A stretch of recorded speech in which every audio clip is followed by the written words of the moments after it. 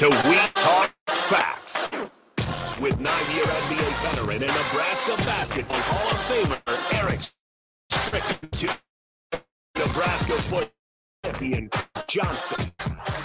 Talk and taking names in sports and day-to-day living.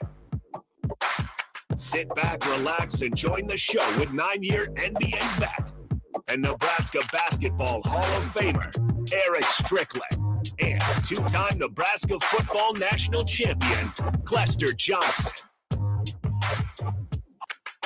Yay, yay, yay. We in the building. If you have not tuned in, you will tune in because it's WTF. Shut your mouth. We Talk Facts. Clester Johnson and E. Strick in the building. First show of WTF. Thank you for joining in. We appreciate those who have tapped in on the day. Sebo, Clester Johnson, the bald head nut is what I call you because you're my guy. What's going on today, man? I just want to say I'm very happy to be here. I'm glad that finally, synergistically, we've decided to go ahead and put it together. But I want to give a disclaimer. Okay. The views expressed here are not of 93.7 The Ticket. This is E. Strick, Clester Johnson. Uncut. From our heart, from our passion, Yeah. from our desire. We're just going to let it go. We're going to let it flow. Let it go and let it flow. A lot of stuff to discuss tonight, but tonight's show is going to be a lot about us. You know, just really, we want you to know who we are, where we came from, what our background is, how we got to where we got to, what we've done over the years. We started out together as a 1-2 connection. Those who know, they know. Bellevue West is where it all began for us. Actually, before that, when Clester was at Logan Junior High, and I happened to be at Mission Junior High, but we're both Bellevue boys, and we got there by way of military families. And that's a little bit about us, but I want to know a little bit about you. Tell us how you got to Nebraska. Ultimately, as a young man coming from Memphis, Tennessee, found your way here to Nebraska. And I'm glad I got to know you. And everybody that gets to know you finds out a little bit more about my guy, Sebo. Well, as a young knucklehead, Yeah, out of the mean streets of Memphis, Tennessee, I came from a very strict background. I had a grandmother who had a mean thumb. When the lights came on outside of the neighborhood, you better have your butt in the house. okay, same. That's how I was raised. But by no means did I ever could predict myself ever landing here in the state of Nebraska. Mm-hmm. Like you said, I had a military family.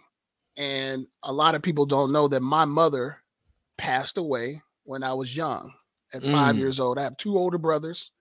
Shout out to Daryl and Silvo, my two older brothers. Mother passed away.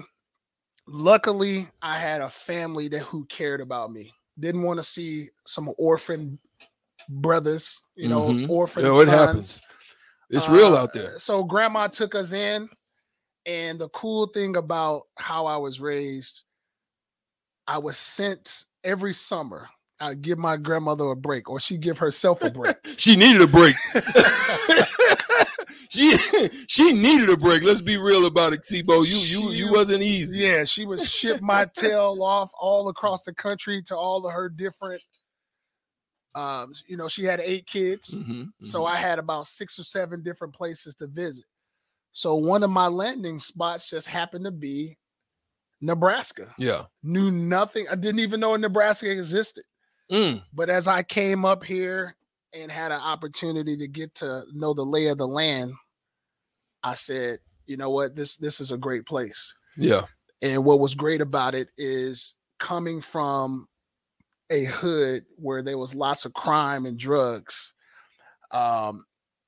What people don't know is people who live in those areas don't really want to be in those areas. That's real. That's deep. 95% of the people in those areas don't want to be there. Yeah. But for one reason or another, they just don't know how to get out. Yeah. Let's pause right there because that's a good subject matter right there. Because here's the thing, Cless. When you talk about individuals being in situations and circumstances that sometimes are beyond their control, right?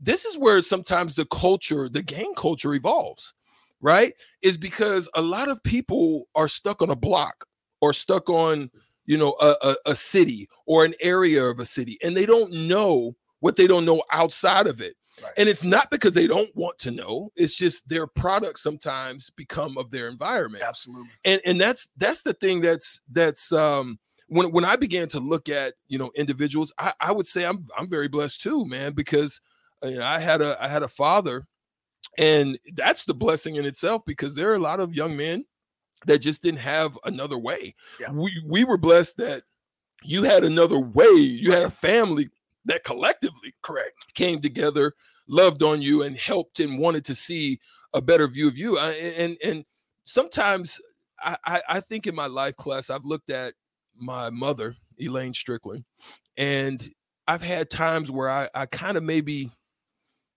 looked at her situation as a young mother.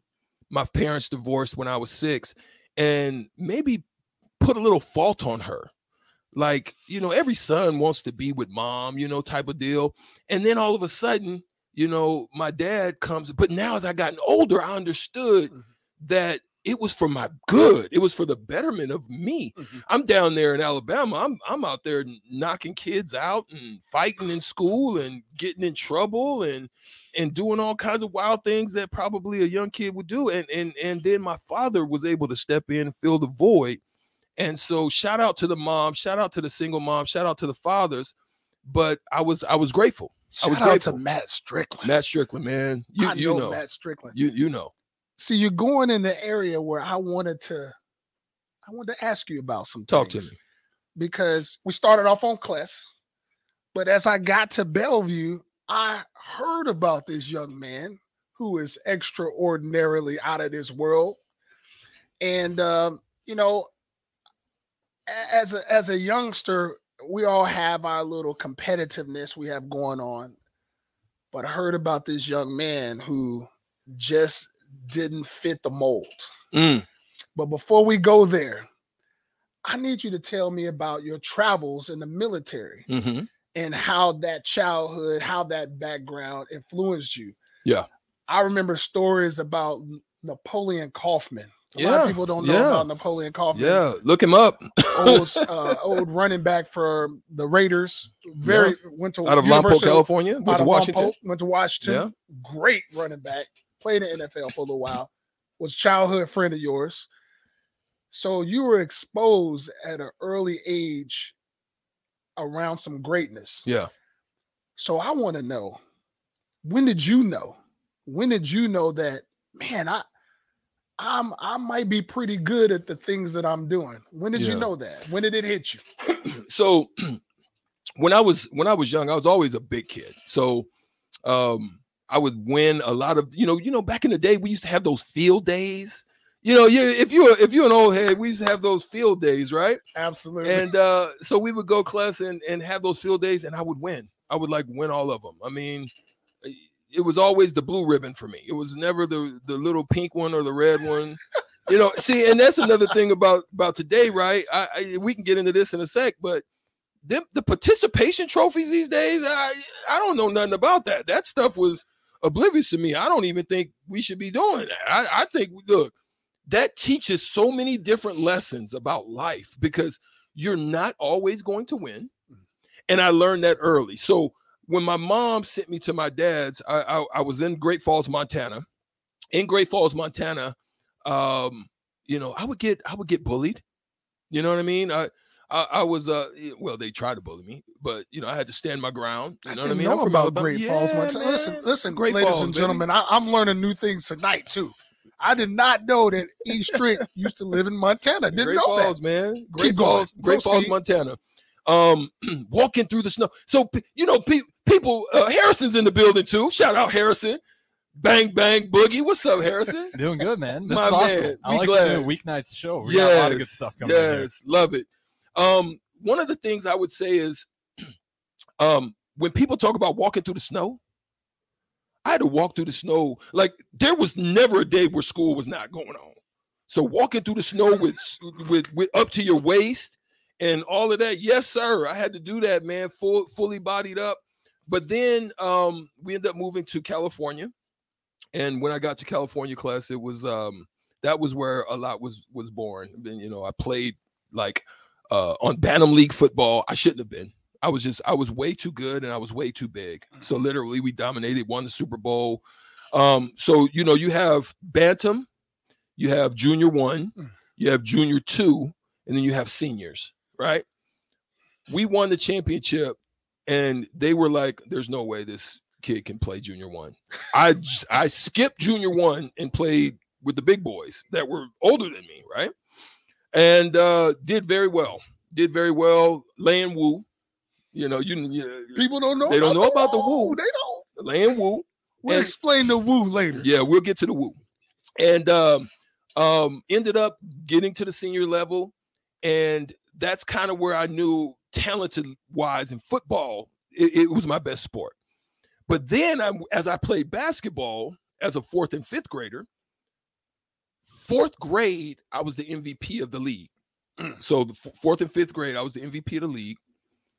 My dad, and this is where Matthew Strickland, my dad, was just so great because he would always look beyond the part and try to challenge me, take me to another challenge. So he's like, no, listen, he went and talked to the people. He said, my son, if he plays in this next league, it'll be too easy. He moved me to the level above the 6th and 7th grade league. Side note, a lot of people don't know that Erick Strickland didn't get bigger than Matt Strickland to about his senior year in high school. Because Matt Strickland was thick. Yeah, Matt Strickland was definitely strong, a big cock diesel. Yes, sir. big anyway, dude. Didn't mean to cut you off. No, I had to give you that side note because as a young man, sometimes you need that look. You know, sometimes that power, that look got your attention. Yeah. Got your respect. Yeah. Sometimes it's a little bit different dealing with mom than dealing with dad. Absolutely. You're absolutely right. And the issue with that too is you being a father to sons who are now playing at the next levels above, which will, as we get back to you, I know you'll share. But my dad was one of those dads, and shout out to all y'all dads out here that have a similar, mental about handling business. My dad, I felt, was more stringent on me than anyone else. Like, I felt like I was competing, going after, fighting hard for the position or for the win as anybody else. But it was like the others, he wasn't challenging in the same way that he would challenge me. I get hit upside the head and I'm like, dang, I thought I did the right thing. It was like extra challenge on me. And so when my dad moved me up to that second league, man, and I was the MVP of that league as a 5th grader, that's when I knew. That's when I knew it was real. I like it. Yeah. I had a totally different experience than you, my friend. Break it down. Something that you didn't know. Talk to me. So as I moved to Memphis, Tennessee with my brothers, we had kind of a Valley girl accent. You know, we had a very LA, California accent going to the South. Very proper speaking. And we're around the y'alls and the fitting tubes, the Frigidaires and the mains. Dang, hey, what's up, Maine? Yeah. If y'all know Memphis, y'all know Maine. Yeah. So anyway. Well, if you watch the movie. Yeah. Hustle and Flow. Hustle and Flow. If you watch the movie Hustle and Flow, you would know about the Maine because Terrence Howard was definitely Memphis. It'll give you a snippet of the life of Memphis. But anyway, same as you. You know, when you implant it into a new world, because a lot of people don't even realize, as African Americans, as Blacks, there could be a class system there. There could be a differentiating systems there. You know, you got suburban, you got middle class, you got poor. You know, my grandmother was probably more on the poor. You know, we did not, but I didn't know. We didn't know. Nobody knew. I knew I had a roof over my head, had food in my stomach, and I had clothes. And my brothers were just old enough where they couldn't pass me down. So I had my own shoes, socks, and all that. But anyway, my influence was more peer related because I didn't have that father figure. I didn't have a father figure. And my grandmother wasn't into sports. Yeah. So when I'm out in the neighborhood, I'm just watching what everybody else is doing and I'm jumping in and trying to learn. Everybody know the game pick up and run. Oh yeah. Oh yeah. We called it something else. we probably couldn't say what we won't call it that name, but we call it also pick up and run. Yeah, yeah. That's how I got good at football. Pick up and run.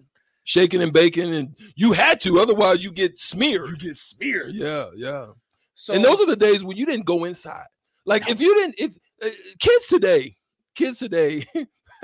they're inside on PlayStations and they don't leave the house. And we literally was outside until the lights came on. And look, don't come in here asking for no water. Go to the faucet. Yeah, that's the type of stuff we was on. You had to hit the faucet. Yeah. And we was drinking and sweating. And look, people talk about baseball because I actually was really good at baseball, but the spawn of my baseball stuff started in the like the circle, because we had circles. Yeah. So we would get outside and play circles. And listen, we played with a tennis ball or a little racket ball, and we played with a stick. So we didn't even have bats. So think about trying to hit a little tennis ball with a little stick. How good you had to really be to do that. And so those are some of the things and the lessons you learn in the street.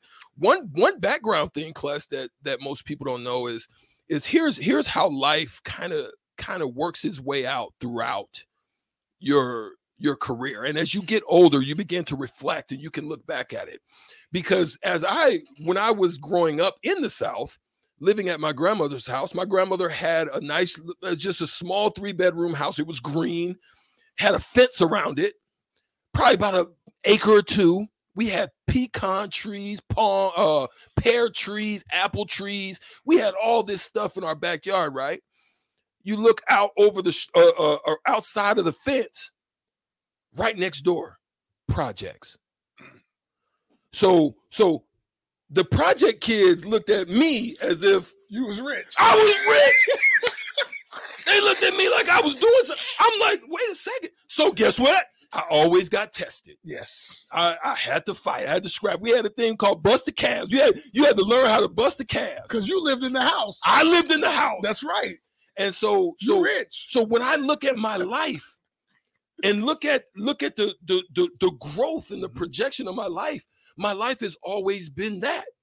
It looks like I'm outside because being the son of a military officer, you're in kind of that middle class road, but you ain't really like living like that, but until now, he becomes a lieutenant colonel, but then everybody in the hood is looking at you like you just a suburb. That's right. You soft. Yeah, you soft. You know what I'm saying? Yeah, I always had to deal with that.